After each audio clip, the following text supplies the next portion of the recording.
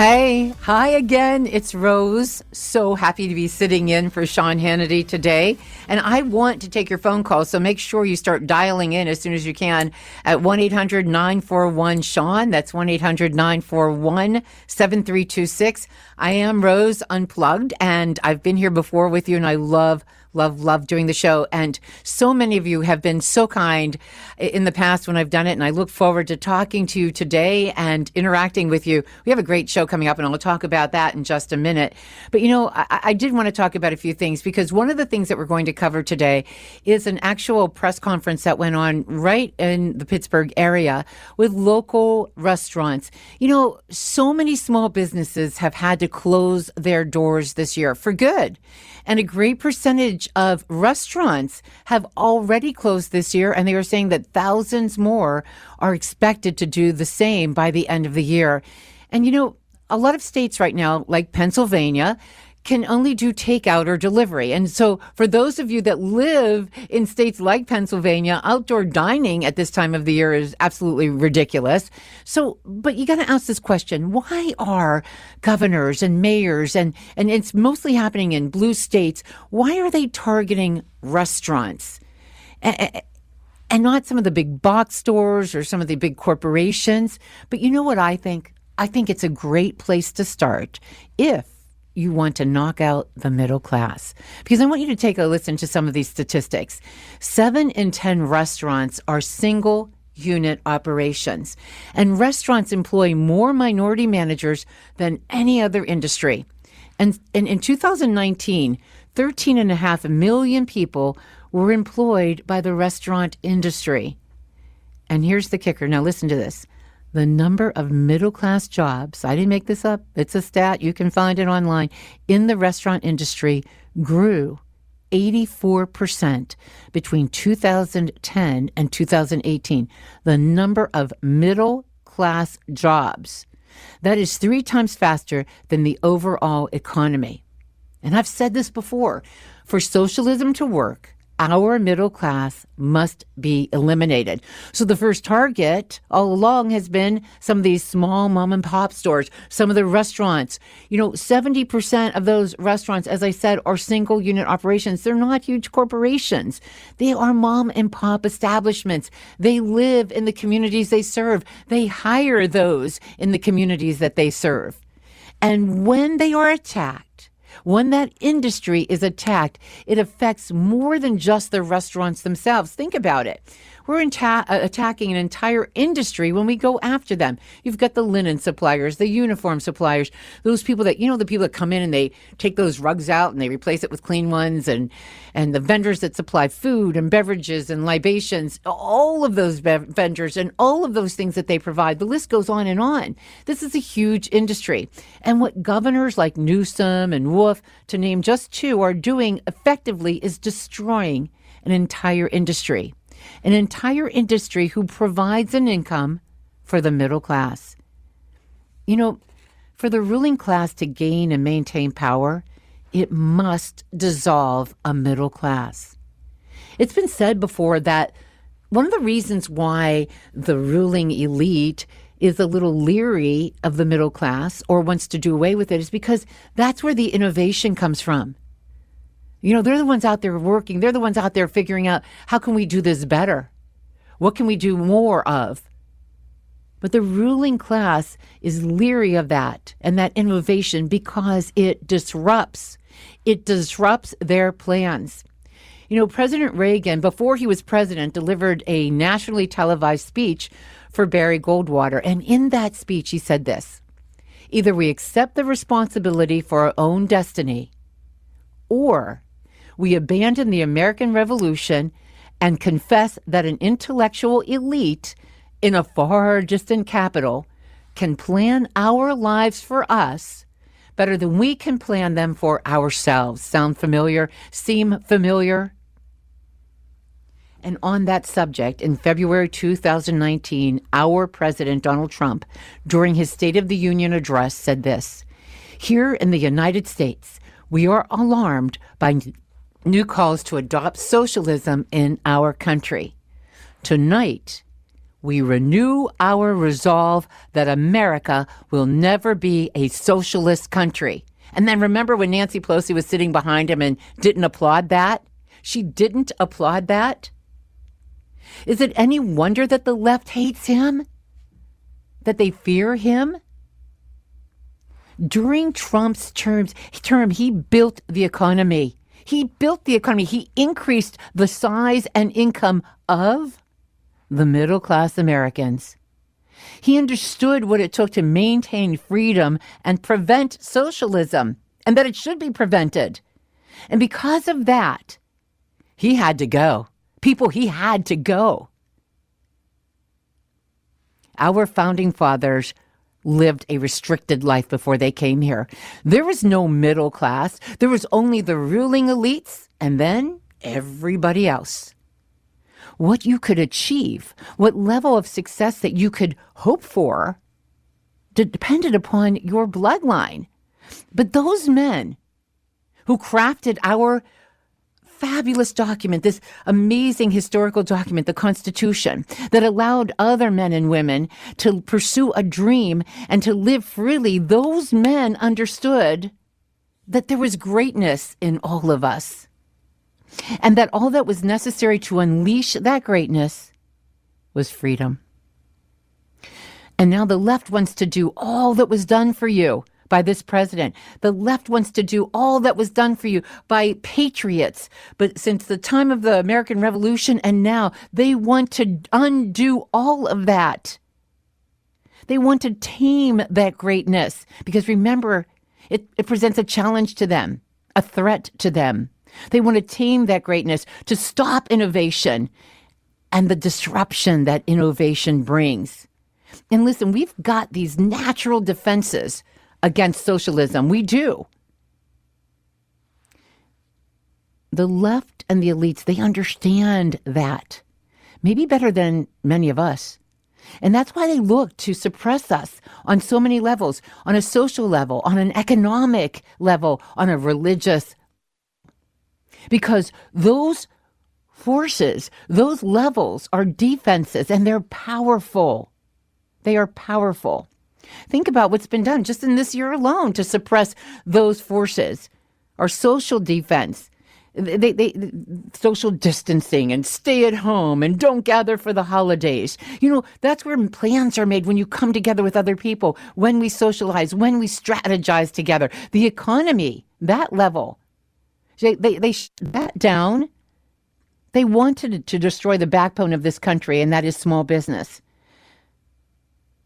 You know, they're destroying the huge strides that have been made economically over the last 4 years. And then religion, shutting down churches, controlling the number of people who can worship in one place at one time. These are our natural defenses, and they are powerful, and the left knows it. And the left has been doing everything they can in just 1 year only. Even if you just look at this past year, they want to shut those forces down because they are powerful. I hope that Congress does the right thing on January 6th.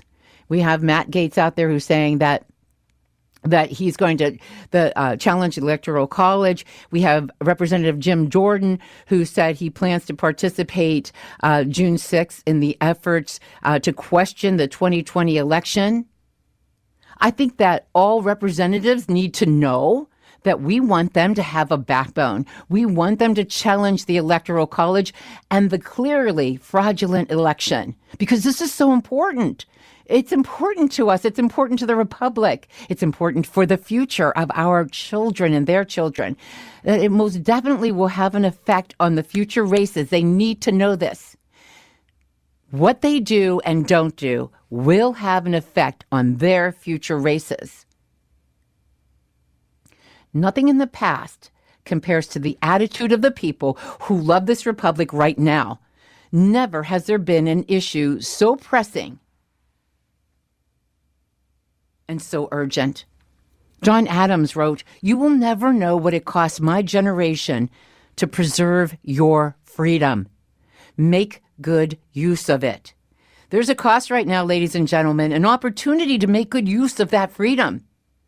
representatives, those men that fought for the Republic, that weathered all the elements, that sacrificed their lives, their fortunes, and their sacred honor, didn't do it so that a bunch of spineless bureaucrats could snub their nose at anyone who suggests that we fight hard that last battle to save the Republic.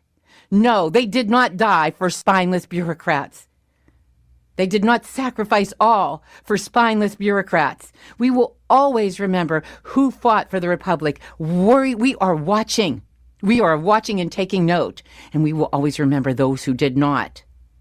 There are so many people who are not willing to give this up. They realize that this is a battle for the Republic. How do we know that we're not here for a time like this? Win or lose, we have to know that we stood for what was right. We fought for what was right. You know, and some of these representatives may even have staff who think otherwise. I don't care. You people that are staff, you are in a position of influence. You have a responsibility. We, the people, will hold you responsible for not having at least tried. All of those people that got on stage with the president when it benefited them, all of those people that are now, we need you behind this president 100%. I need you to say that you are behind him. Not just the president, though, because we know this isn't about one man, one election, one presidency. This is about the future of the Republic. No conservative will ever win again. Maybe a Romney, but like I said, no conservative. This is the hill that we want to die on. The hill where the battle for the Republic is fought. And we're back, and Merry Christmas. This is Christmas week. Listen, there's still a lot to be grateful for. And I am very thankful that we have this reason for the season. How about that? I'll take your phone calls. The phone number is 1-800-941-SEAN. That's 1-800-941-7326. Let's go to Craig in Portland, Oregon. Hey, Craig, how are you? I'm doing okay. How are you doing? Thanks for taking my call. Doing well, thanks. I need to get this out because I've been preaching this for years, and I annoy people at work, but it's really simple. Us American citizens have been played for fools, and I'm getting tired of being labeled a Republican. I am not a Republican. I'm an independent voter. I use my own brain. I'm not a Democrat either. But the moment I spew anything out of my mouth that is somewhat conservative or makes sense, they call me a Republican, and I can't say a damn thing about it, excuse my language. The media, the Stephen Colberts, you know who they are, all the Jim Carrey, all these people that hate America. All they have to do is call you a Republican, and then you can't fight back. So what they've done is they've very cleverly marketed us and branded us to fight against each other. Hell, we all know that Abraham Lincoln was a Republican. That's even bad also. So here's my suggestion. Somehow, some way, we eliminate all party systems. There is no party system. None. So that way the Bernie Sanders, the AOCs, the Hillarys, Sleepy Joe, all of them, when they're campaigning, they have to campaign as an individual based on their merit, their values, what they're going to do for the country. You got the Mitt Romneys. He's not a Republican. Again, nor am I. So when everyone's campaigning for us as Americans, we pick the most qualified person, not a Democrat, not a Republican. And then that would eliminate the marketing and branding. So if I ask you one question, Coca-Cola, if you close your eyes and you think of Coca-Cola, you think of the red and white and the swirl. It's branded into our brains. They have branded the word Republican as if we're some crazy people. And I'm not even a Republican, but I'm forced to vote for Republicans because the Democrats are worse. So do you see my point? If there was no party system, we would have to vote for someone like Donald Trump who has good values. Hell, he was hanging out with the Clintons in the 90s. I'm a 51-year-old man. This is ridiculous. But everyone's too stupid to know that. He picked the Republican Party because Hillary was already the Democrat. Does that make sense? Is it possible to eliminate the party system? I think you're going to throw a wrench into the whole thing, Craig, and they're not going to be happy about that. And here's the thing, and it's so interesting too, because I saw Donald Trump that way. I didn't see him as a Republican or a Democrat. Quite frankly, at first I wasn't even sure what to think. But as he began to talk and lay out what his platform was, I'm like, dude, I don't care what party you're in, I'm with you. And I think that, so a lot of what you're saying makes sense, and we can see it actually played out. And see, he isn't one of those guys, and I'm going to be talking about this kind of thing later on in the show, but he's not, he wasn't the status quo. I mean, we have been told so often, you have to take a Romney, it's his turn, or McCain, it's his turn. And I think the people were sick of that, and because they weren't our choice. And so finally we had a man who just didn't fit the status quo. You see what I'm saying?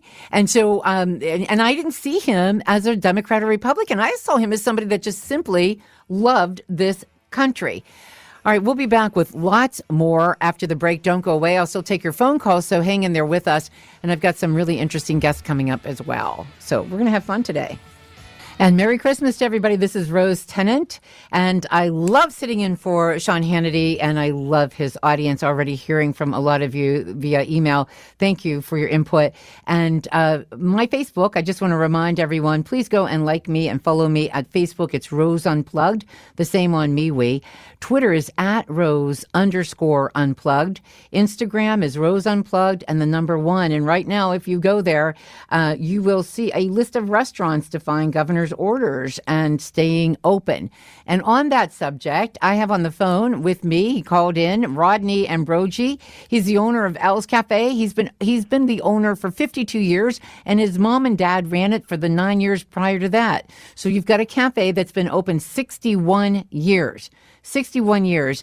And now they are being told in the state of Pennsylvania, I believe he's in Allegheny County, that they need to shut down completely unless they're doing delivery or takeout.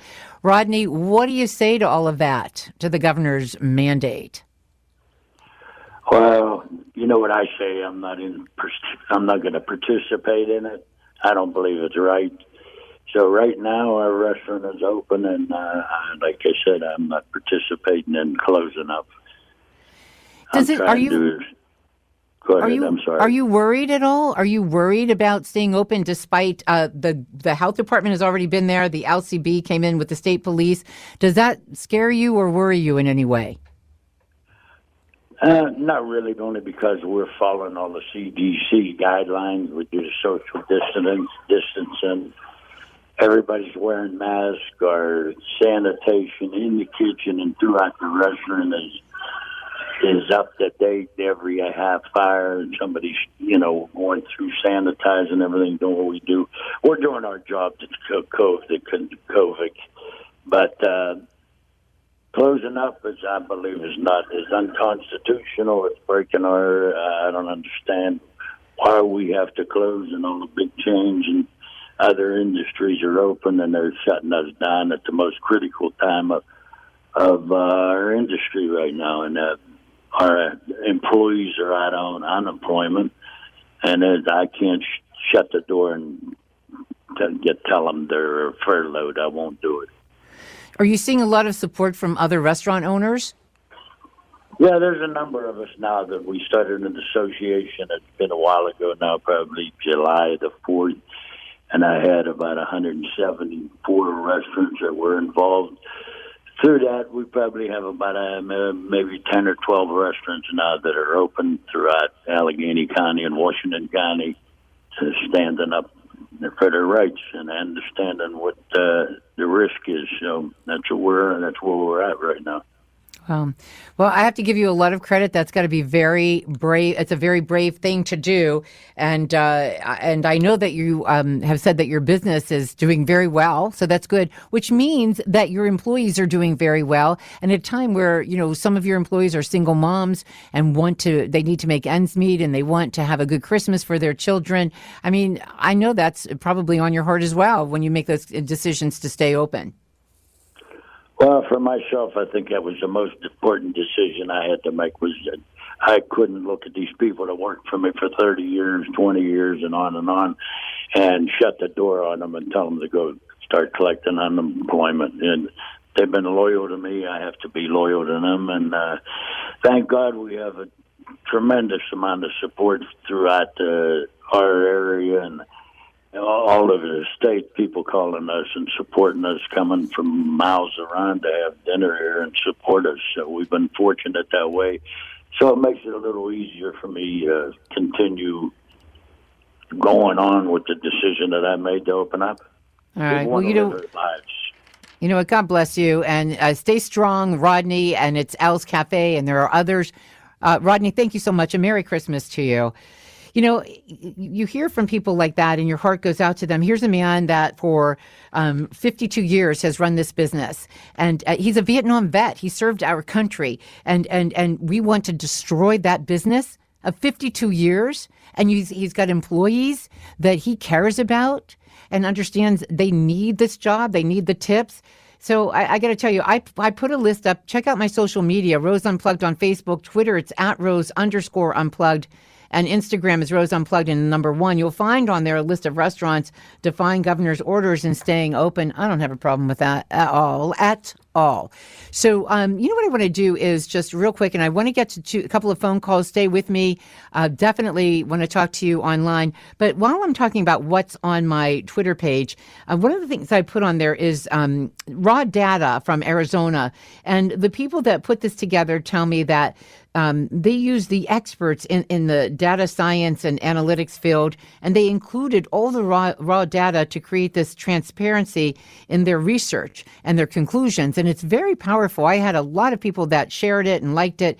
And I wanted to talk to Linda about that because it's really, I think it's important information to get out. And you're telling me that there's even more information that's available, and I'm going to put on my page during the break, Linda. Yeah, that's absolutely right, Rose. You know, there are so many amazing patriots out there, you know, and they're not getting paid. They're putting in tons of hours, and they're doing in the work that a lot of these rhinos in office just don't have the time, the effort, or the courtesy to do for their constituents. And, you know, the time is now, right? Like, there are millions and millions and millions of people that voted for this president, you know, and Biden couldn't get 5 people to show up in a parking lot, you know? I mean, there's just no excuse for this. And so if I put aside all of the partisanship, right? And I'm just looking at the very clear raw data. If we just look at it completely as a neutral person, there are so many strange errors and corrections.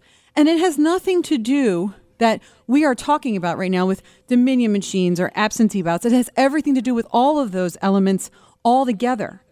And we need to either prove or disprove the theory. We need to be doing forensic audits of machines. We need to be looking at this data and figuring out why there are negative totals in the columns of Trump's votes. You know, voting is an additive process. There should never be votes being taken away from a candidate in an election. And, you know, the most important thing for the American people to do is to let their local legislators know that we need to have these machines protected, preserved, and put somewhere or kept somewhere where they are completely secure so that we can have these forensic audit teams come in and look at them. So, you know, Speaker of the House of Arizona is Rusty Bowers, you know. This guy is doing the best he can to make sure that we can get this forensic audit. We've got 5 supervisors in Maricopa County that have supported the forensic audit. We need to call these people. We need to let them know that we support them and we want them to do the right thing. Because if the whole stigma of your vote matters, your vote matters everywhere we go, does it matter? Does it really matter? How much fraud is too much? Is 1 enough? Is 2 enough?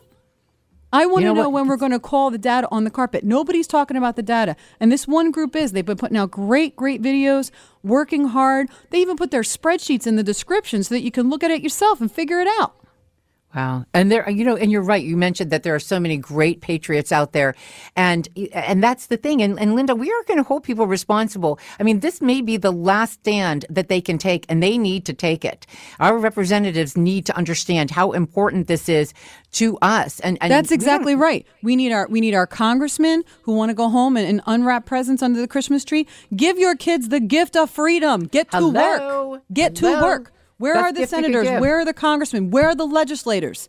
It's enough already. We elected you to protect our vote. That is our civic duty. It is our constitutional privilege to do this. We're not going to stand by and watch it just be taken away. So we need to look at the data. And if somebody can prove in the data that we're seeing these strange anomalies, all these weird flips and switches, if you're so sure you won, if you're so sure your program's correct, if you're so sure your chain of custody is secure, why not let us look at it? What are you hiding? And where are these congressmen, where are these senators out there protecting us? That's what I want to know. We have, or you have, I should say, a comprehensive list of contact information for certain states. There's spreadsheets available if people want to get on the phone and make their voice heard to their representatives. That's right. Somewhere I can find that. Yeah, absolutely. I will give you the link. There is a great. comprehensive list out there. It's all about calling your legislators. There's a video out there telling you how to do it. I found it online. It's fantastic. They've got all the legislator numbers, phone numbers, emails, everything you could possibly need, and we're going to be retweeting that too and putting that out. So just call your local people. Do not get complacent. It is not over until every vote is counted. And I assure you, every vote has not been counted, and a lot of votes that should have been that have been counted should not have been. And we need to get to the bottom of it.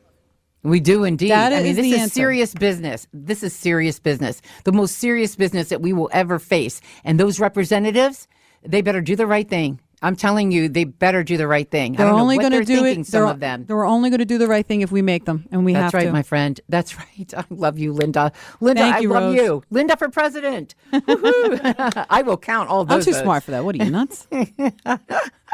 All right, so here's what we're going to do. We're going to make sure that list is available to you, and I'll put it up on my social media. Check out @Rose_Unplugged. Linda was referencing some of the raw data, and you can take a look at it for yourself. So you can find that also at @Rose_Unplugged, and I put it on my Facebook as well. We'll have a lot more information for you on that social media platform, and so will Linda. She's going to post and tweet it out. So we're going to take a break right now. I will get those phone calls, and coming up next hour is so exciting. We have got former Speaker Newt Gingrich and Governor Kristi Noem. I can't wait to talk to them. All right, we'll be back with lots more. This is The Hannity Show. My name is Rose Tennant. Check me out, Rose Unplugged, on all platforms.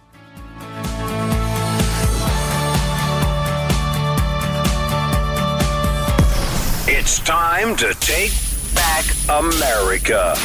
This is the Sean Hannity Show. Welcome back to the Sean Hannity Show. My name is Rose, and we'll take some of those phone calls. Patrick from Colorado, thanks for holding on. How you doing? Good. How are you? Well, thank you. Hey, thank you so much for taking my call. You have no idea how much I wanted to voice my opinion on this whole election fraud. I'm just a basic citizen, a self-employed, person that works hard, and what I'm seeing is it's hard to believe. It's like watching some kind of movie right now. And if you don't mind, I would like to go back to the last war we had in the revolution of our country. It was the great battle of Yorktown. It was George Washington. We were basically in a good position finally. We surrounded Cornwallis, General Cornwallis, who had 8,000 troops deeply dug in, in Virginia and Chesapeake Bay. And George Washington had to make a decision, okay? This was about timing. He couldn't be a coward. He had to be fearless. And he decided to go ahead and try to get closer to the enemy lines. So he attacked, he unloaded his guns and sent 2,200 men up to this heavily fortified trench, and they put their bayonets on. They didn't even have loaded guns, and they screamed, yelled, and hollered, and ran towards the enemy, fearless. And it scared the enemy. And even though they were more fortified, they were highly outnumbered. George Washington's troops prevailed. They only lost 30 people in that whole attack. Wow, that's a good story. Okay, this is what we have to do right now. We can't have coward people in leadership positions. We can't have our senators and congressmen and justices, saying, gee, I don't want to affect my career, but this probably isn't going to happen. So why would I want to put myself out on the limb? This is about timing. You have to do it now, just like George Washington did. And that's why we have a republic now. If we don't do anything about this right now, it's never going to change. We're never going to be able to go back.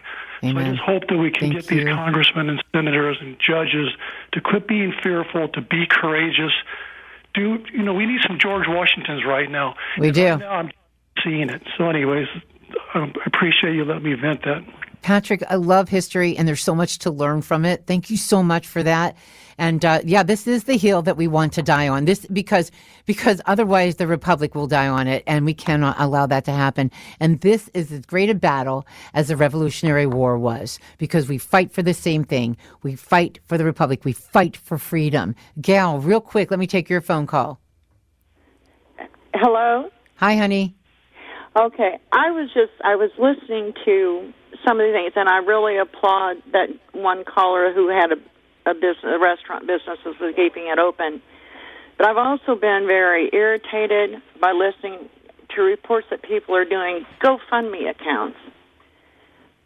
Yeah, I'll grant you I'm older, but I've never begged for a dime for anything in my life. And to me, if they want me to help them, which I would, if they were fighting themselves, if they would stand up and fight their governments. I don't care if it's New York, Wisconsin, California, Pennsylvania. People have got to learn to stand up and fight. This is not and not be afraid. COVID. And thank you, Gail. I have to go because I have less than a minute. Thank you, honey. And that's a good point. And as Patrick said as well, you can't be afraid. And look at the accomplishment of George Washington's army. Smaller numbers. They weren't as well equipped. And yet, you know what? You make a loud noise, my friends. We make a loud noise because what we are fighting for, what we are making a noise for, is so important. There has never been a generation that has been faced with this risk of the government taking our freedoms away. And you know what? Once we allow them to do that, we will never get them back. I assure you, we will never get them back. They take the power from the American people, and then they turn around and they use that power against the American people. Stand firm, people. Speak out. This is our battle, and we must win it. And we will have at Rose_Unplugged on Twitter. I'll have that link for you. Check out Facebook as well. Like me and follow me there. Instagram is Rose Unplugged and the number 1. I want to hear from you. This is the Sean Hannity Show. My name is Rose Tennant. Check me out on social media. It's Rose Unplugged on Facebook. Twitter is at Rose_Unplugged. And Instagram is Rose Unplugged and the number 1. Now, my first guest of the afternoon, gosh, when I think about all the things that she does, I feel like I'm a really lazy person. She's a wife, she's a mother, she's a farmer, a rancher, small business owner, and it just so happens she is the governor of South Dakota. Please welcome to the show, Governor Kristi Noem. How are you, Governor? I'm doing great, Rose. How are you doing today? I'm doing very well.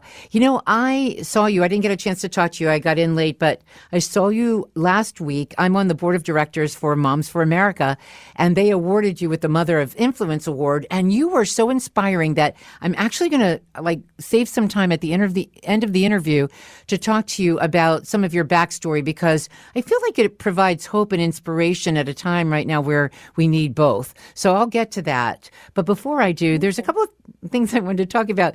There was a record number of Republican women in your legislature in South Dakota, and we've been seeing a good number in this last election all the way around, state races and federal races. What do you think? Why are we seeing these increased numbers? Why are women suddenly coming out and getting elected? Well, I think it's incredibly important that women are running and that they are being supported and elected into these positions. Everywhere I go and end up in front of a group of people, I talk about the need to have a different perspective around the table when we're having policy discussions. In my viewpoint, there's never been women's issues or men's issues. There's just a woman's perspective on every single issue, and it's often different. We just look at things differently. We do a lot of different activities in the household, outside the household. We're often juggling a lot of different responsibilities, and that viewpoint is necessary at that discussion in order for us to have a law or a statute or a policy that really does work. So I always tell them, if you've got diversity around the table having that debate, you're going to end up with a better product because you'll have vetted it better, you'll have talked about the background, the real impact on families, and it'll serve your state well, it'll serve your country well. So I think the women in South Dakota get it. They know they're needed, and they're doers. People in South Dakota are just workers. We don't have anybody that really just is looking for somebody else to take care of them in the Midwest. So, they look at if there's a job that needs to be done, the women are stepping up, and they're going to come and make sure that the state continues to run and work as well as it always has for people. Yeah, I agree with you, and I think it's interesting too that all over the country, we did really see some races won by women, particularly in the Republican Party. And I think that you're right. We bring a unique perspective to the table. Not only that, we have a view of the future where our children are concerned and their children. And I think when we bring that into the mix, I think it's something that's well needed, particularly right now when we look at, the Republic and how it seems to be hanging on by a thread at the moment. Those are things that we look at a little differently, but we have Lifeline on our mind always and in our heart, just going further and thinking about those future generations. Yeah, I think that's true. I think, we are mothers and dads are fathers too, and they care about their children as well.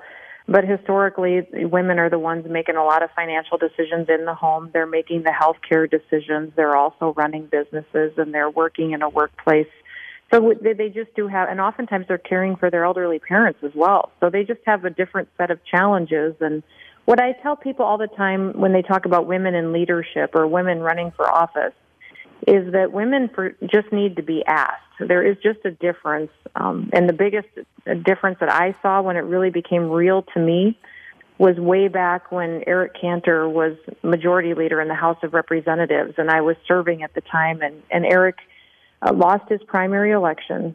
And that if you remember that, Rose, it was national news. It was just a big, it started to hit the news that night, and we were all shocked by it. And my phone immediately blew up with a bunch of text messages from members of Congress that all said, Christy, I'm running for majority leader. Will you help me? Will you help me get the vote?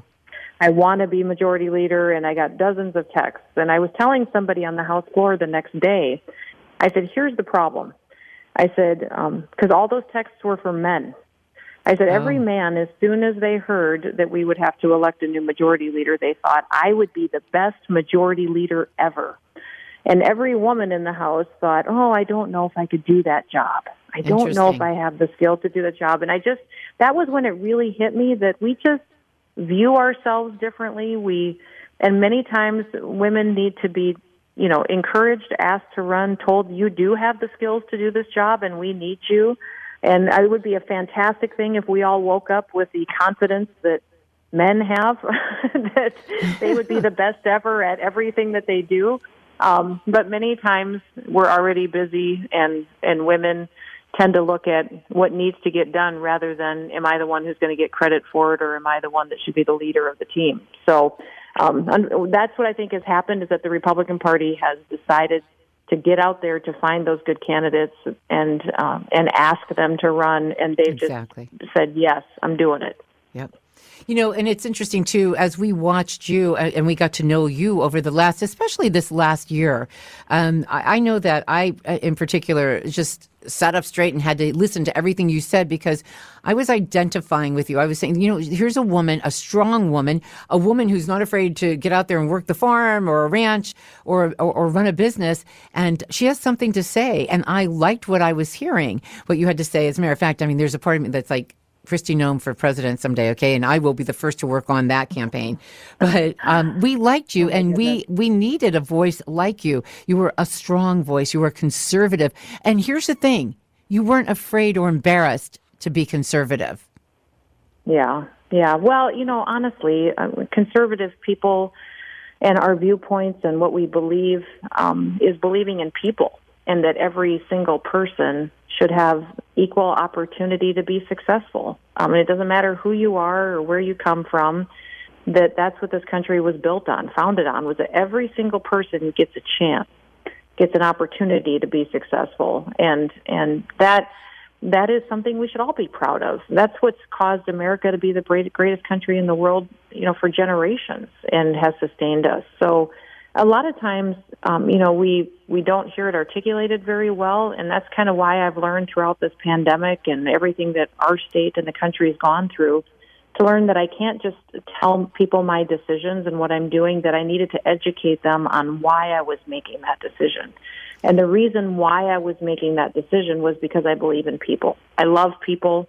I understand their need to be able to take care of their families, and I also understood what's special about our Constitution and and the governance that our founding fathers gave us. And so having that educational process as to why conservatives make the decisions that they do, I think is incredibly important, because that's how people really understand what our beliefs and our heart really is. You know, that makes a lot of sense. And a lot of, we mentioned COVID and a lot of things that have been, it's been a very tough year for so many people, 2020. And some of the governors that just hand down these mandates to the people of their state, and people are drowning. They're drowning in debt. They have no work. Businesses are closing for the first time. I have a guy that's struggling right now. He's been in business for 52 years. And that educational process, we feel that, some of these governors make these mandates, they make these determinations without any explanation. So that actually makes sense. And I appreciate you saying that. And it doesn't make sense to a lot of us. And why are we suffering through this? No matter what the decisions are, if we could have had some explanation, some education in the process. Now, you guys, one of the things that you had talked about in the past is how, this dealing with COVID is not a sprint activity. It's a marathon. It's a long-term thing. And so you have to be considering the end game all the way through. And I think that's how you've approached your state and how you govern it. Yeah, I remember back in January when we first heard about this virus and the fact that it was coming, and that it would be hitting our state eventually. And then the president announced, within March, I believe it was, that for 2 weeks he was going to encourage everybody in the nation to stay home and try to slow down the spread of the virus. Right. I knew that from everybody I'd been talking to, the scientists, the doctors, the health experts, that this virus was going to come, that we couldn't stop it because the science tells us that. We could slow it down, but we didn't have any therapeutics or vaccines that would prevent people from getting it at that point. But I think that 2-week mindset made people think, well, you just got to do this for 2 weeks. We can do that, and then things will go back to normal. But from everybody that I had been talking to, I knew we could be doing this for the next year to year and a half. So I was pretty clear with my team here in the state that we needed to help people keep perspective. And we also knew that when we made a decision that we had to sustain it, that I couldn't get 5 cases in South Dakota and shut everything down because right. A month later we might have 500 cases. And then how would I justify opening it back up? Wow. That it wouldn't make any sense to reverse course when things were actually, by all technical standards, worse. And so that's the conversation I had with local leaders, with city councils, because I knew that I wanted to stay within the authorities that I had as governor, that there was just decisions I was not going to make because I didn't have the authority to shut down businesses. I don't have the authority as governor to define what an essential business is. Amen. That's not something that governors have the authority to do, is to tell you that your business isn't important. But so I knew what I would do, and that I would stay within the role that I have, that my Constitution and my state Constitution give me. And I also spent hundreds of hours talking to city council members and to mayors in my state and telling them, you do have the ability to pass an ordinance, you do have the ability to use some tools, but make sure that you can sustain that activity. I want you to keep perspective that this is something you may have to do for months at a time, and can you do that? And expect people to do that and have it be successful. And I think that helps the entire state make better decisions, because they knew all along that this wasn't going to be something to do for a week or two. It was something we were going to have to do for months up to a year. And we started that conversation way back in February and March.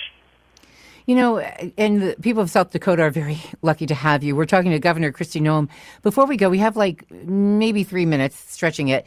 I just wanted, I was listening to you as we presented you with Moms for America, presented you with the Mother of Influence Award. And look, you faced a lot of adversity in your life, but you were victorious every time. And if you would leave, if you had a 2-minute message for the people listening today, this is Christmas week, people need hope, something to hold on to, what would you say to them in those 2 minutes? Well, number one, I would say that it is about perspective. We had challenges in our lives, but I choose to look at every one of those challenges as an opportunity. And I think that if you can look at the hard things you're going through and realize that somebody else around you is probably going through something harder, that helps you wake up every day happy and optimistic. And I was talking to a group of students this weekend, and I just told them, I said, people are being crippled right now by fear. They're being crippled by their emotions. And just know that you have the power every day to wake up and to decide to be happy. You have the opportunity to wake up this morning and decide to be optimistic and look for other people that you can bless. Because I think that while people face adversity and challenges, that's a chance to really become a problem solver. That's the chance to really build confidence in yourself by showing you can get through that situation. So, I would just encourage people, it's Christmas that we woke up this morning in the United States of America. We are more blessed than 99.9% of the other people in this world just by waking up here. And that I guarantee you wouldn't have to walk very far down the street to find somebody who's going through something much harder than you are. And that this might be an opportunity and a good season and a good holiday to reach out to them and figure out what you can do to benefit them. I like that a lot. Governor Kristi Noem, thank you so much, and Merry Christmas to you and your family. Oh, Merry Christmas to you, Rose. Loved visiting with you. Thank you. Same here. You're listening to The Sean Hannity Show. My name is Rose Tennant. Check me out on Rose Unplugged on Facebook, at Rose_Unplugged on Twitter. I love Governor Kristi Noem. This woman, her family's beautiful. She's gorgeous. I mean, how flat of a stomach can you get? And those arms are so toned, but I like her for other reasons too, but I really admired that. She's a wonderful woman, and the people of South Dakota truly are very fortunate to have her. We'll be back with your phone calls, 1-800-9, what is it, 1-800, why don't I have that in front of me? 941-SEAN, there it is, 1-800-941-SEAN. I'll take some phone calls, and Speaker Gingrich coming up too, not too far from now. We'll be back. Okay, I'm getting teased by just about everybody because I talked about Governor Noem's flat stomach and toned arms. But listen, in addition to being a kick-ass governor, she's allowed to be beautiful. I think that's the best part. She's smart. She's great. She's a great governor. And, she looks really good. It's okay. Yeah, and then all the women I know that were texting me, oh, man, you're so right about her. I love her. They love Kristi Noem. They just adore her. They really do. Listen, get on Twitter. Go to @Rose_Unplugged. Make sure you go to what Linda was talking about earlier was getting on the phone and calling your legislators. We need to protect the Republic. You need to not only like this, but you've got to retweet it. You have to share it all over the place, okay? Do it, @Rose_Unplugged. And when you go there, you'll see the cutest dog in the whole wide world, Tucker. And he is wishing you a Merry Christmas. You have to check him out on Twitter. And coming up next, Speaker Newt Gingrich, I have a political crush on him. That's okay. And it's okay. We'll be back with a lot more. Make sure you check it out. During the break, go to Facebook, Rose Unplugged, Twitter, @Rose_Unplugged, and Instagram is Rose Unplugged with the number 1. We'll be back with so much more after this. And Speaker Newt Gingrich. This is the Sean Hannity Show. My name is Rose. Check me out on Facebook, Rose Unplugged, Twitter, @Rose_Unplugged, and Instagram, Rose Unplugged, and the number 1, and then Parler and MeWe, it's still Rose Unplugged, and so is my website. Let's take some phone calls until I put my guest on. Let's go with Fred in Michigan. Hey, Fred, how are you? Fine, thank you very much. You're doing a wonderful job in substituting for Sean today. You got to watch out. You may be replacing him. No, we need Sean. Your guests have been tremendous, and you've carried this program very well. What I called about is what you said early on in the program pertaining to our founding documents.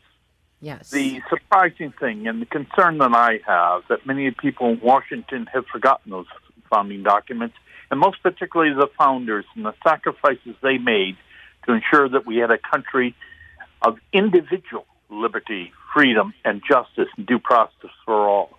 I particularly refer to the last sentence of the Declaration of Independence, where they said in response to this declaration, we pledge our fortune, our lives, and our sacred honor. Yes. Now, I don't know of any politicians in Washington today who realize that they are at the same kind of critical moment that those wonderful founders who did sacrifice, many of them sacrificed their lives, their fortune, and their sacred honor. And Mary Otis Warren was an author and a historian on the Revolution, wrote in 1805 about the Salvation Army. Correction, the Salvation Army. Apologize. I work with them quite a bit, do great work with them. But about the founders and the heroicness that they did, also referring to the original Congress and the people of the United States and how those documents referred to everyone. And she said all youth should read this regularly and know the commitment that was made, because if they fail to do that, we'll ultimately cease to have that individual freedom, liberty, and justice for all. This is in 1805. I certainly think it pertains to today as well. You know, I agree with you. And you were a former judge, Linda tells me that it's on my screen.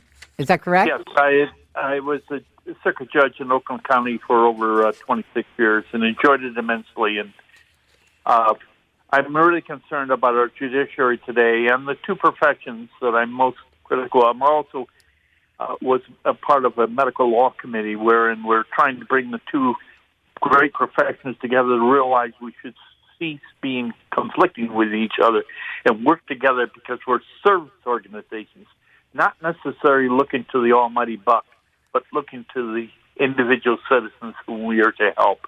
But I'm very concerned about politics being in both of our professions today, and we've got to address that as well. Amen. Oh, Fred, thank you so much, and thank you for what you've done in your lifetime. And history is so important. I'm so glad that you brought up those examples.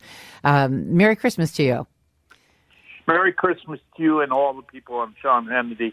You're doing a wonderful job. Thank you. Yes, so they very are. much. Thank you. Hey, Scott. Let's go to Scott in Pittsburgh. How are you, Scott? I'm broadcasting from WJAS right now, in fact, in Pittsburgh. How are you? Good. How are you? Doing well. Thanks. Hey, I just wanted to tell you, I told Linda this, that you've heard of the Rush babies. I was a Quinn and Rose baby. There you go. Jim Quinn, I did the show with for 20 years, my goodness, and we're still friends, imagine. But he's at warroom.com. He is the War Room. That's always been his. Warroom.com is Jim Quinn. You can still listen to him there, too. So, but yeah, everyone's talking about, the restaurant industries and the hospitality, and I'm in the fire service industry, and I'm seeing steel mills, steel processing areas, people making wire, making bridge materials. They're all slow. Everyone is suffering because of these shutdowns. You're right, Scott. It's not just that industry, but I was giving it as an example, but it's an effort to destroy the middle class. That's how I see it. Not just the middle class, but the blue collar, men and women that are making this country run. Absolutely. And I just got an email from someone listening right now in New York who has a winery, and he's struggling. I mean, they're struggling all over. This cannot continue to go on. And that's why I have to give a lot of credit to those people who are, defying these orders that are not even laws and getting out there and continuing business. And Scott, thanks for your call, by the way. I appreciate that. It's so important. We were just talking about Jim Quinn. He came up with the idea we should do these little speakeasies again, right? Like draw all the curtains, put down the blinds, put candles on the table, and give a password, like the big bad wolf sent me, something like that. Can't use that now because now everybody knows. But, do that. Hey, by the way, I want to mention a couple of things. My friend, Juanita Broderick, I was so excited, Juanita, to run into you in Washington, D.C. last week. She's listening. I just want to say hello. Love you, girl. You are one of the bravest, sweetest people I know. Love you so much. And also I want to remind everyone, we've been talking about the representatives, and Linda gave me that link. It is at Rose_Unplugged. Go there, get that link, reach out to your congressman, your representatives, and you know what? Share that link with others, retweet that. But, And Rose, can I add one more point? Do you mind if I interrupt you? I'm so sorry. Absolutely not. So Please. We also put it on Hannity.com for those of you who are looking for it, so you can find all the information. And, we just want to make that call to action very clear. We want you out there. We want you to call your legislators. Call them. Call your legislators. Is that hard for you to say, Linda? Well, it's a mix, because I'm from Philly. I lived in New York for 15 years. I'm back in Philly. My mouth is just a hot mess, but the accent anyway. But all that to say, we just want you out there. We want you to be activated, motivated, and engaged. Amen. Don't watch the mainstream media. Do not listen to mainstream media. The mainstream media has been lying to you for more than 4 years. They've been lying to you forever. So now's not the time. It's just not the time. Don't get caught up in Dancing with the Stars or America's Got Talent. Stay engaged. Take care of your country. It's the only one you got. Girl, she's so right. So call your legislator. Do a New York accent. Call your legislator. I can't do it. I can do Pittsburgh. People know. Oh, you got Pittsburgh down pat. I got that down pat. You don't need to worry about that. I try to work on that, but hey, what are you going to do? We all have all accents. these years. It is what it is. It is what it is. We love yours though, and we love you, Linda. We love do. You back. And you too, Thank Ethan, you. over there. I can hear him in the background laughing. Hey, listen, and that reminds me what Linda has to say. Congress is meeting on January 6th at 1 o'clock, I believe. And a lot of people want to put pressure on them. So I know that Stop the Steal, Ali's got this thing going at the Capitol. They're going to start gathering at 10 o'clock. They want you to come to D.C. if you can. They want it so that Stop the Steal wants it so that those representatives have to walk by the people, we the people, before they go in. So join Stop the Steal. You can check out what they're doing at stopthesteal.us. So, all right, what else have we got? I'll tell you what. Let's take a break right now. And I want to come back and get some of these phone calls. And there are some other things I want to share with you because when we think about losing our freedom, you think about some of the other countries that have lost their freedom and how people have survived or didn't survive. And I have a really cool story I want to share with all of you. So don't go too far away. We'll be back with a lot more right after this. Okay, we're back. It's the Sean Hannity Show. And please feel free to call in. The phone number is 1-800-941-7326. 941-7326. Check me out on social media. It's Rose Unplugged. On Facebook, and my website is Rose Unplugged. On Twitter, it's at Rose_Unplugged. And Instagram is Rose Unplugged and the number 1 after it. I want to tell you a little interesting story because I met up with someone while I was in D.C. I was in D.C. all last week. It was really fun. I got to go to the Christmas White House reception one evening, and I got to go out with Leah and Caroline from Women for Trump. They're such great ladies. I love them. And I just had a great week. It was a wonderful time of just running and hooking up with people I hadn't seen for a long time. Anyway, I want to talk about Tiananmen Square massacre. It happened in 1989, as most of us know. Now, I bring this up because while I was in D.C. last week, I met up with Sean Lin. Now, I love this guy. We've gotten to know each other. He's covered a lot of events that I've done, and he's the program host for NTD TV, and it's part of Epoch or Epic, whatever you want to say, media group. So, and by the way, I want to mention something too. Many of those employees at Epoch Times have lived under communist regimes, both in China and other parts of the world. So they know firsthand it's tyranny. And we are looking at tyranny right now, make no doubt about it. So I was telling Sean about an exchange student that we once had from China. And when I had asked the exchange student when he first came to live with us, what he thought about the events at Tiananmen Square, and he looked at me like he didn't know what I was talking about. And he didn't know what I was talking about. He said he had never heard anything about it.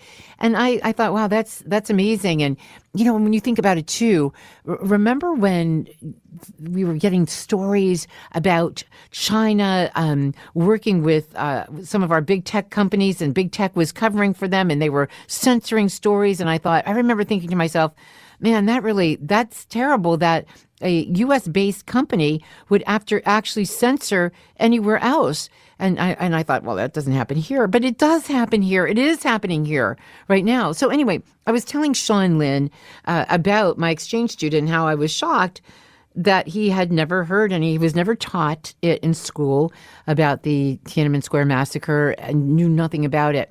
And I was surprised to hear that Sean Lin actually was a student at the time. He didn't live in Beijing, but he traveled from his university to Tiananmen Square, and he was actually there at that time in 1989 and protesting. And he told me that he actually watched as a tank, can you believe this, purposefully backed up in order to run over the head of a student who had fallen behind the tank. So a student falls behind the tank, and the driver of the tank purposefully puts it in reverse to run over the skull of that child, that young person. And he was telling me about how shocking it was to witness, no doubt, something as horrific as that.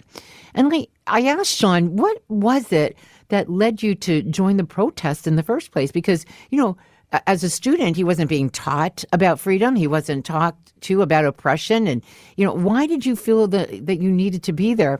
And he said that while he was at the university, he always felt this something deep inside of him that people should be free. It was just something that was a part of him. He just always thought, he just knew it, inherently knew that people should be free. Even though he wasn't taught that, it wasn't a popular or even talked about concept in China at that time, but he just felt it in his innermost being. And, I thought about that a lot, and I thought, we don't need to be told we should be free. We instinctively know it. Even if someone has never tasted it, they feel it somehow. And I just thought that was so profound, and I wanted to share that with all of you today. And by the way, speaking of China, I just noticed in Epoch or Epic, I asked him about that too. I'm like, is it Epoch or is it Epic? And he said it started out as Epoch, but everybody over here calls it Epic, so it's whatever. But there was a China-based Zoom executive, according to an Epoch News story, that was charged for disrupting meetings about Tiananmen Square massacre. So actually, the U.S. prosecutors have charged a Chinese-based executive of Zoom over his role in disrupting video meetings held to commemorate the Tiananmen Square massacre December 18th. So Zoom, by the way, was developed in China, and the prosecutors alleged that the executive worked under the direction of Chinese security officials to censor a series of meetings on the Tiananmen Square massacre anniversary. So, this is something, it really is, but it continues to happen. And now we see that this happens in our country. My God, we never, ever thought that we would see that here in this country. It just astounds me. It really does. And we talked about, and I will get to your phone calls, by the way. I think, though, hold on a second. What time is it? I don't have someone until 5 o'clock, so I can definitely take those phone calls. And after 5, after the break, I have Herschel Walker joining me. I love this guy. Former NFL player for Minnesota Vikings, Philadelphia Eagles, New York Giants. And he does all this other stuff. He's like Kristi Noem. He's like a former bobsledder, sprinter, mixed martial artist. Again, I'm feeling like I'm just not doing enough with my life right now. He's amazing, amazing guy. So he'll be joining us right after the top of the hour. So in the meantime, I have plenty of time to take your phone calls. So don't forget, go to Twitter right now. It's at Rose_Unplugged. And that is where I have a bunch of information. And by the way, the most beautiful dog in the world, I happen to be prejudiced, yes, of course, Golden Doodle, Tucker. My Tucker is wishing you a Merry Christmas. Check him out there. Also check Instagram, Rose Unplugged. And the number 1, Rose Unplugged, just about everywhere else on every platform. Welcome back to the Hannity Show. My name is Rose Tennant, sitting in for the great and awesome Sean Hannity. I do love that guy. Oh, I saw him in Washington, D.C. too last week. Wow, I had so much fun, I have to say, in that place. But listen, in that place on January 6th, they're going to meet. Your representatives are going to meet at 1 o'clock at the Capitol. So Stop the Steal, because the president has called for it. Stop the Steal is asking people to start gathering around 10 o'clock at the Capitol. I'm told that Ali wants the representatives to have to walk past them as they go in. So start gathering at 10. If you want more information, just go to stopthesteal.us. All right, joining me now. I love this guy. So many people. In fact, I had texts and emails. I can't wait till he comes on. He is a former NFL player for the Minnesota Vikings, Philadelphia Eagles, New York Giants. And then if that weren't enough, okay, he's also a former bobsledder, sprinter, mixed martial artist. He now works with the president's administration on the President's Council on Sports, Fitness, and Nutrition. And today we're going to talk about the state of the nation with him. Please welcome to the show, Herschel Walker. How are you? I don't hear him. Hi, how are you, Herschel? I'm doing well. How are you doing? Doing very well. You know, when I was in D.C. last week, I happened to be with a large group of people from Georgia. You know, I know you're from there originally. They just adore you there. And you've been doing so much work for the president and on behalf of the Republic. So I just want to say thank you so much for what you've done. Well, you don't have to thank me. You know, what I'm doing is not just for the president. I say it's for America. Right now, I think America is in a fight. I don't think the people really know what we're fighting about. You know, everyone talk about what's going on in Georgia and all, guys. It's bigger than Georgia. We got to get this president back in office. It's a shame that we're at this point here in America that we've let these foreign countries come into our country to talk about the deal in our election when their election is terrible. Their election has never been fair, and we've invited them in through some of our people in Washington, and I think it's insulting. You know, it is insulting, and this is about the Republic. And I was saying earlier, Herschel, that this may be the greatest battle that we have been called upon to fight in this country, save the Revolutionary War, and yet we fight it for the same thing. We fight it for freedom. We fight it for the Republic. And this is so crucial right now. We are at a time that no one else has been since the Revolutionary War, in a point in history where what we all do right now will determine whether or not those who come after us will live freely. That's exactly right, and I want everybody to realize that we're not just fighting for yourself. You're fighting for your kids, your grandkids, your great-great-grandkids, your sister, your brother, and there are some people, and I hate to say this, that's in Washington that's been in office for a long time that just want to turn a blind eye at this, and I think it's a shame. It's sad, and I want them out of office. I think we got to get this president back elected, and then we got to remove those people from office, and some that may need to go to jail need to go to jail. This is the United States of America, and if you don't believe in the Constitution, you don't need to be living here, and you don't need to be running for an office in this country. You know, it's shameful. It really is. And, here's the thing, though, Herschel. You want to say that people need to start thinking about, contributing, and maybe really good people need to run for office. Here's the catch, though. I would have said that last year, but this year, watching how an election was stolen, and if we don't fight this, how we may never have a free election again after the 2016 election. That would have been the last free election. So, I mean, this is why we fight. This is what we're fighting for. And I don't think that people realize that, and you look at it over time, and this is what I don't think the American people realize. This may have been going on for such a long time. That's the reason some people that have stayed in office for such a long time, when you've seen this millennium war come into existence, where it has come into existence, but yet you see the same people staying in office. Now you may realize the reason why is because of what's been happening with this election. Well, we need to change it. We need to stand up right now and fight. If you don't fight today, you'll be kneeling tomorrow for the people of communist China or for these other countries. And I think that people don't realize that's what I'm talking about. And it's strange that it got to this point, but I'm saying people have to educate themselves and not just sit and bite now being comfortable. You can't be comfortable when you see something that's not right in America. So what do people, here's the thing. January 6th, they are coming together. The representatives will be meeting at the Capitol.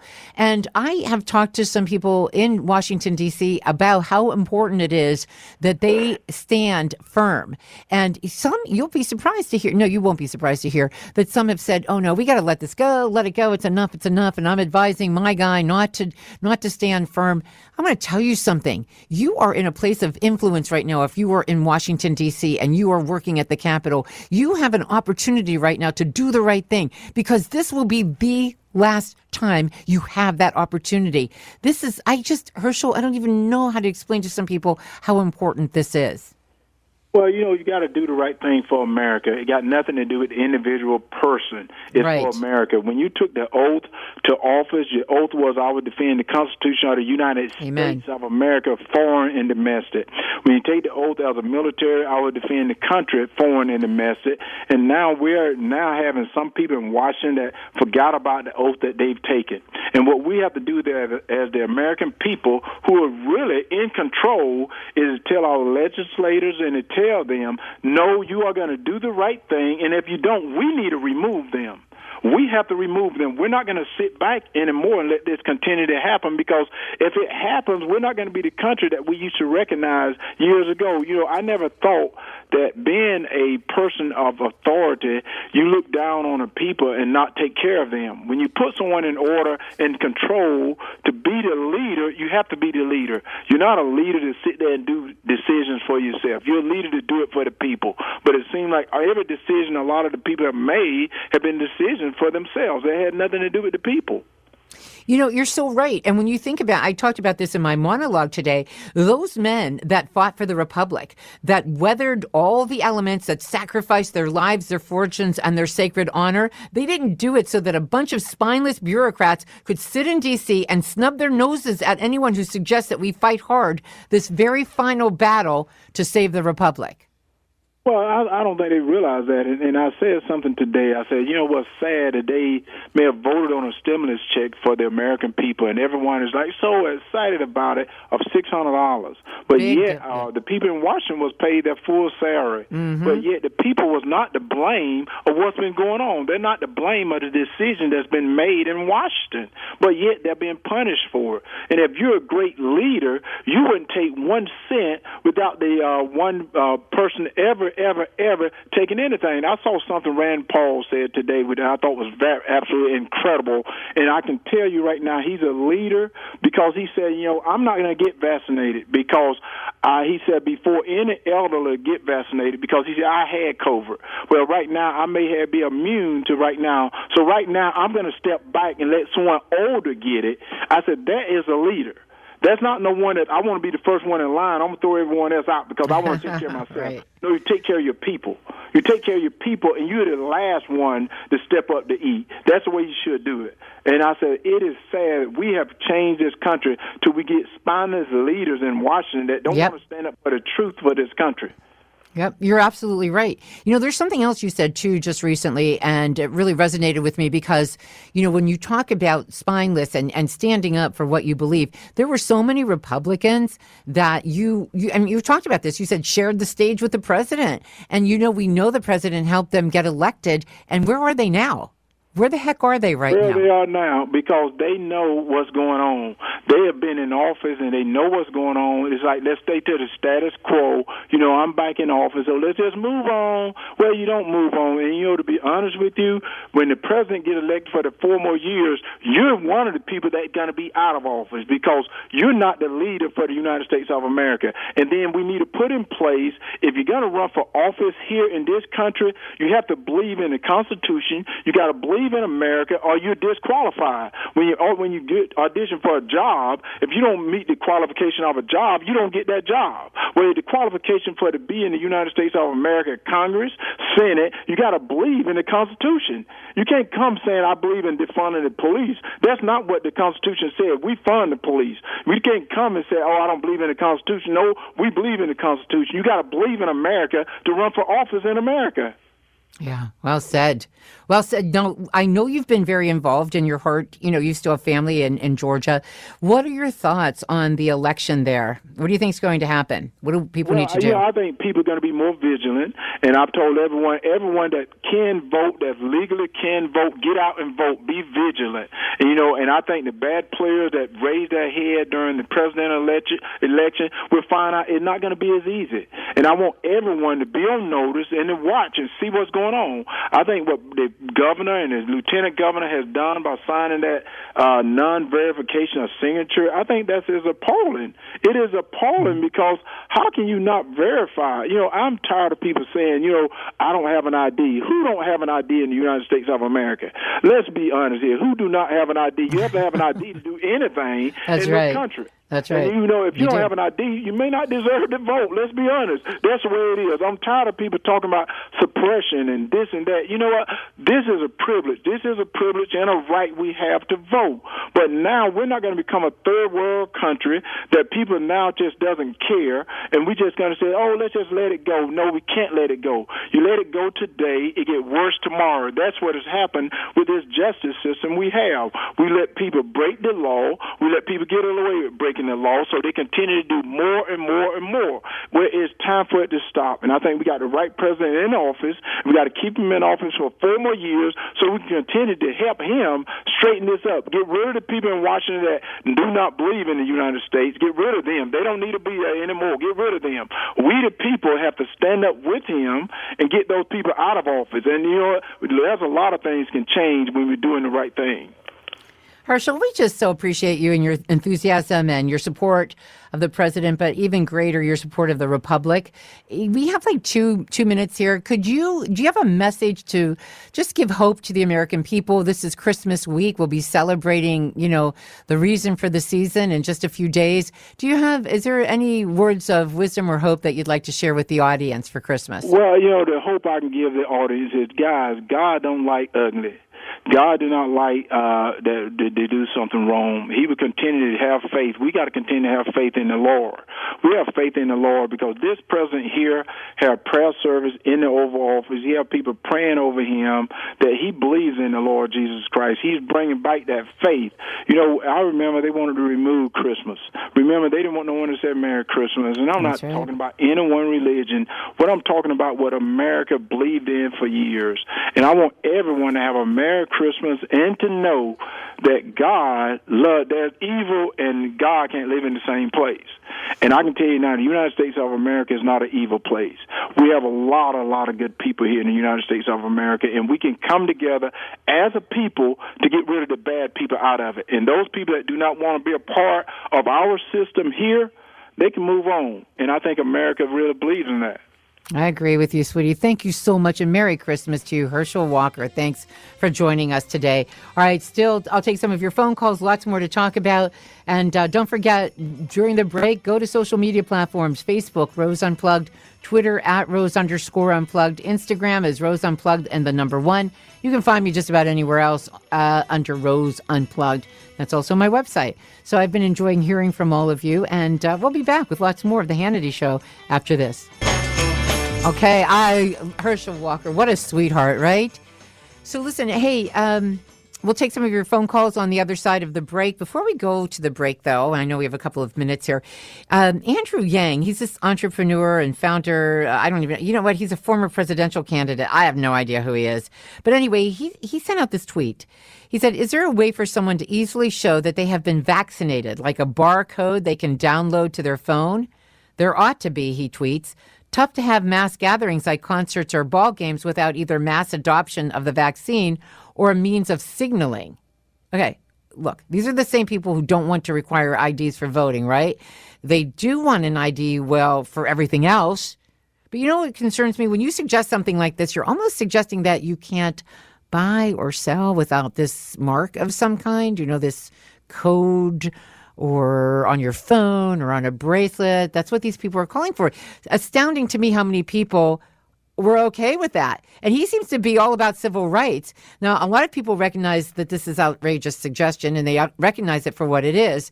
And if you want to see it, I did retweet on my page, and I also added, hey, and instead of a bracelet, why not pin like a star to our jacket or something like that? So a lot of people really weighed in on this, but you know, when I hear people talk about things like that, I get scared. And then when I see how many people actually support that, I'm even more frightened by all of that. All right, we're going to be back. I'll take some of your phone calls and we'll wrap up the show. Don't forget, during the break, go to my social media platforms. On Facebook, it's Rose Unplugged. On Twitter, it's @Rose_Unplugged. Instagram is Rose Unplugged, the number 1. And then all other platforms are basically just Rose Unplugged. So I love hearing from you, and make sure you do go in and like me, follow me, all that stuff, and check out some of the tweets that we talked about today. Linda has some important information on Hannity.com. I also posted on my social media. I've got a picture of my lovely dog wishing you a Merry Christmas and so much more. So be sure to check it out, and we'll come back right after the break. Stay with us.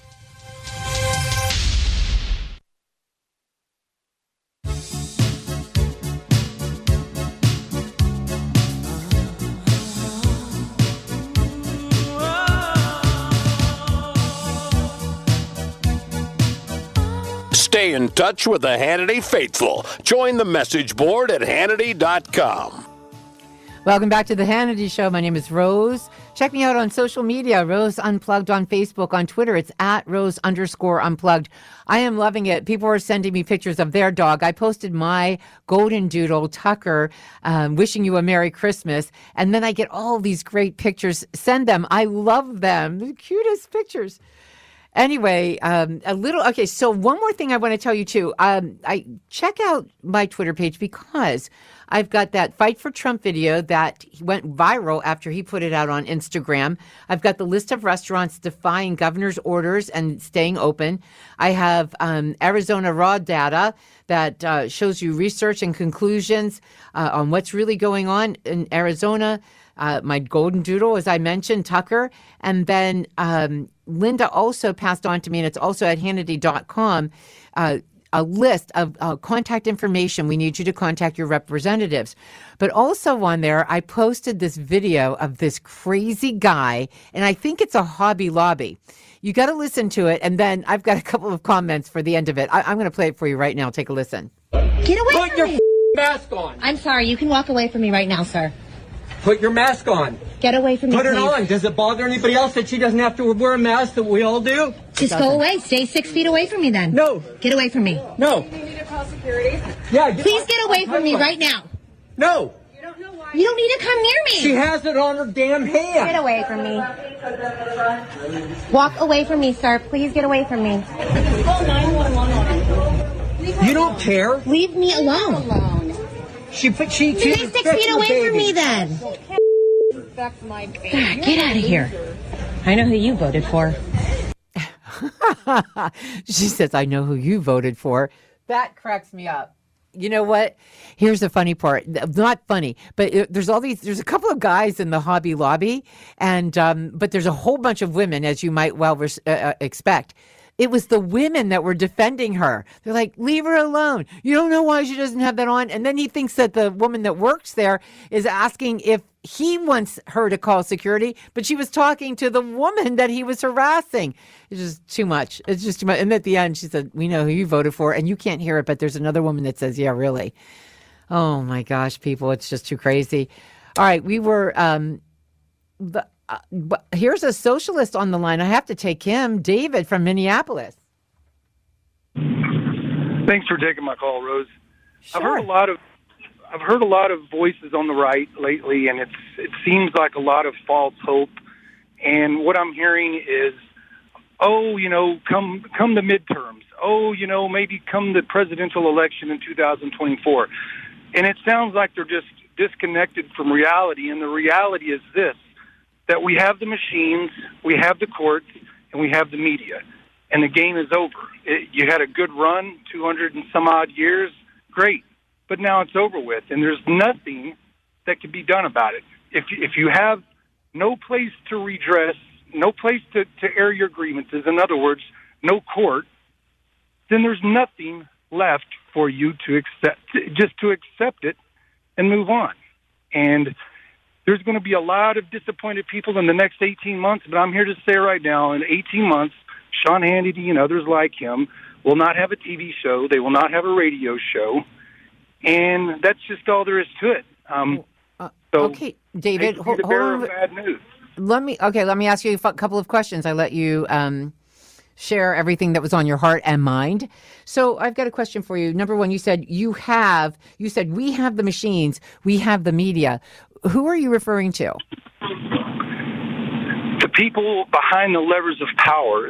These machines have been around for a while. We have been waiting and watching for the right opportunity, and it finally came, and the fix is in, and that's it. That's all there is to it. Wait, are you telling me that you're on the side of the...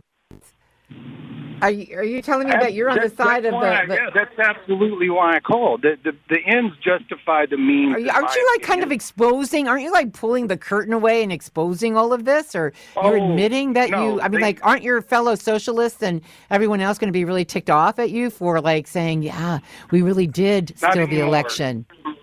Not anymore. It's too late for that. Dude, are you serious? Is this a serious call, or are you punking me here? No, Is Rose, this a I'm serious being call? absolutely serious. Absolutely. And here's one last thing. I keep hearing people say, well, what about the 80 million? And don't you want to reunite and reach out? You don't get it. We don't need you anymore. We don't care. We don't want to unite with you. We want to destroy every single one of you. So that's oh my God! I can't even believe I'm hearing this. Like you're saying it out loud. I mean, like maybe it's said behind closed doors. Are you kidding me? If you listen closely, they've been saying it for quite a while. I'm just one of those. Are you playing like the devil's advocate here? You're kind of playing the devil's advocate, I think. No, ma'am. I will be respectful, and I will not. I'm not going to resort. Well, it's not respectful when you say you don't care about 80 million people. That's not respectful. It's not respectful when you tell us that you don't want to work. Although you're not telling us anything that we didn't already know or suspect. Right. But it's just amazing to me that someone on the left is actually being honest about what they're all about.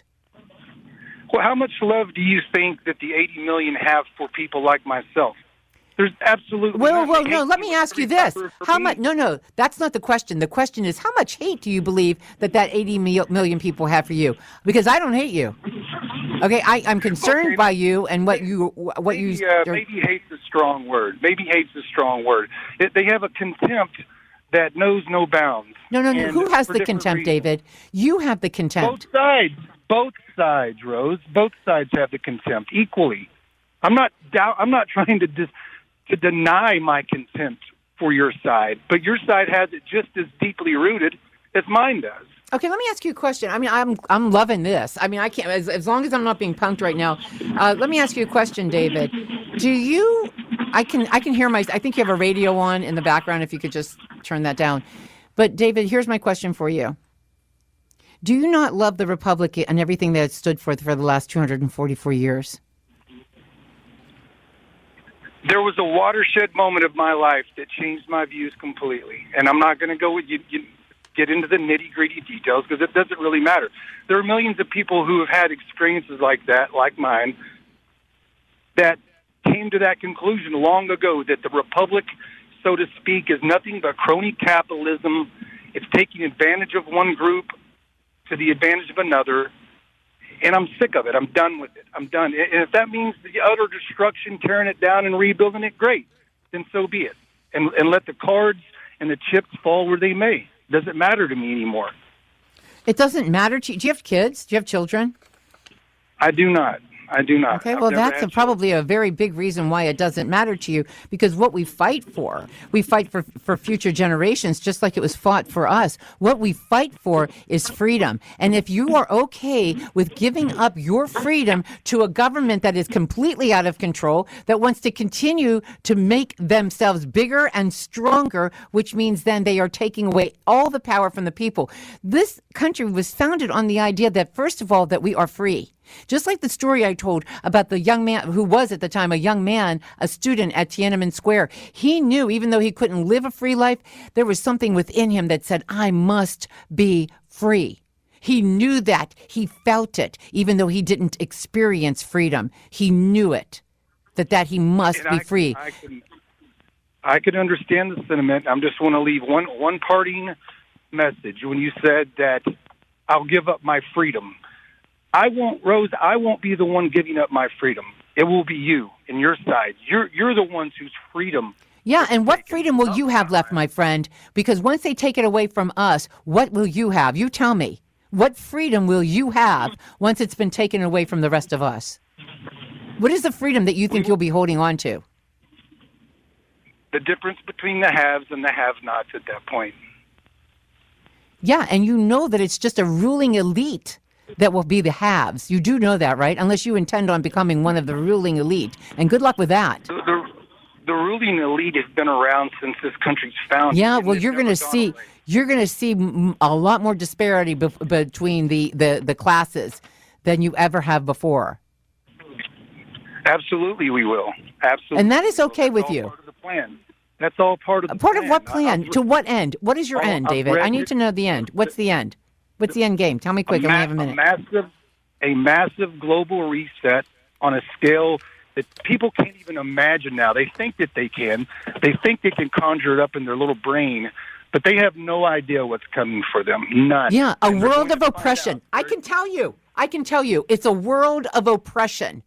That's what you're talking about, and you're okay with that. You said it. You said you were okay with that. Fine. I am, and I'll stand by it. Because you don't want anybody else to have more than you have, right? You can't handle that. You want everybody to be as miserable. I got mine a long time ago. I'll be just fine. Well, and the hell with everybody else, right, David? To hell with everybody else. Absolutely. Absolutely. This is like the craziest. All right. Well, thank you. I don't know if socialists like to hear Merry Christmas, but wow. Was that real? Seriously, was that real? Dude, I don't even know. Oh, my gosh. All right, stay with us. I can't believe the show is almost over. I love being here with all of you. I'm going to be back next Tuesday. I'm coming back next Tuesday, so make sure that you tune in all week because we have great people and a lot of good stuff on the program. And make sure you check me out on social media. It's Rose Unplugged everywhere, just about everywhere. Oh, my God. Was that for real? It was such a pleasure to be with all of you today, especially as we go into this special holiday. And it is special to me, and I appreciate all of you, and I will be back next Tuesday. That phone caller, just, whether he was punking me or he may have been serious. Everybody here seems to agree that he was quite serious. It's a little scary, isn't it? And he actually, I don't have enough time to talk about it, but I'll tell you, it's just astounding to me that he was able to, or willing, let's put it that way, willing to be as honest as he was about what it's really all about. So don't forget to check me out, Rose Unplugged on Facebook, at Rose_Unplugged on Twitter, and Instagram is Rose Unplugged and the number 1. And Parler and MeWe, that's all Rose Unplugged, and as is my website. I love hearing from all of you. And by the way, be sure to check out some of the things I do have on Rose Unplugged right now. We have the Fight for Trump video that POTUS himself put out and went viral on Instagram. I've got the list of restaurants defying governor's orders and staying open. Also, that Arizona raw data. You definitely want to check that out. And my golden doodle, Tucker, he's wishing all of you a Merry Christmas. And send your pictures, too. I love that when you send pictures of your dogs. So also you can see that goofball that wanted everyone to identify themselves as having had the vaccine. That's on there. And also the crazy video from that guy who was harassing the woman about wearing a mask. We are in some times that are interesting right now. I think we're in a very serious time for this country, and a lot of us still remain hopeful. We believe that our prayers will be heard. We believe that still men will do the right thing. I mean, that's what's most important, isn't it?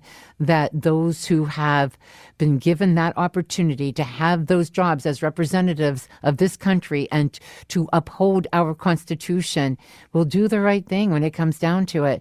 This may be the last opportunity you have to do something so great for this country, for this republic. So we're counting on you, and we are trusting you to take that responsibility seriously. We really are.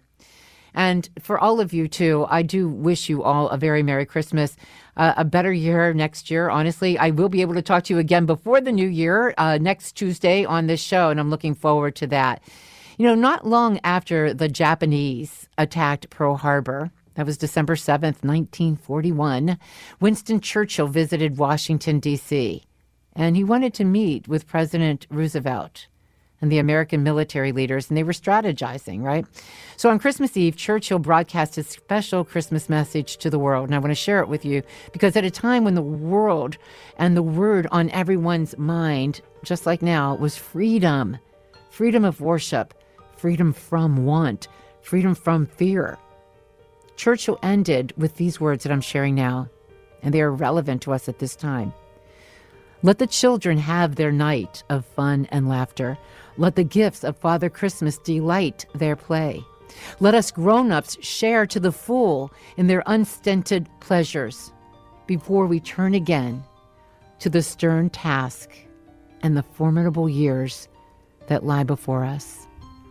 Resolved that by our sacrifice and daring, these same children shall not be robbed of their inheritance or denied their right to live in a free and decent world. Let's make that resolution today, here together, that we are willing to sacrifice and to dare to make sure that those children that we watch on Christmas delight themselves, sure that those children shall not be robbed of their inheritance or denied their right to live in that free and decent world that we all hope for and wish for those that we love. And my heart goes out to all of you. I pray that you will be encouraged by these words, that you will be encouraged by a God that does protect us and that we can pray to. So God bless America, and a very, very Merry Christmas to all of you.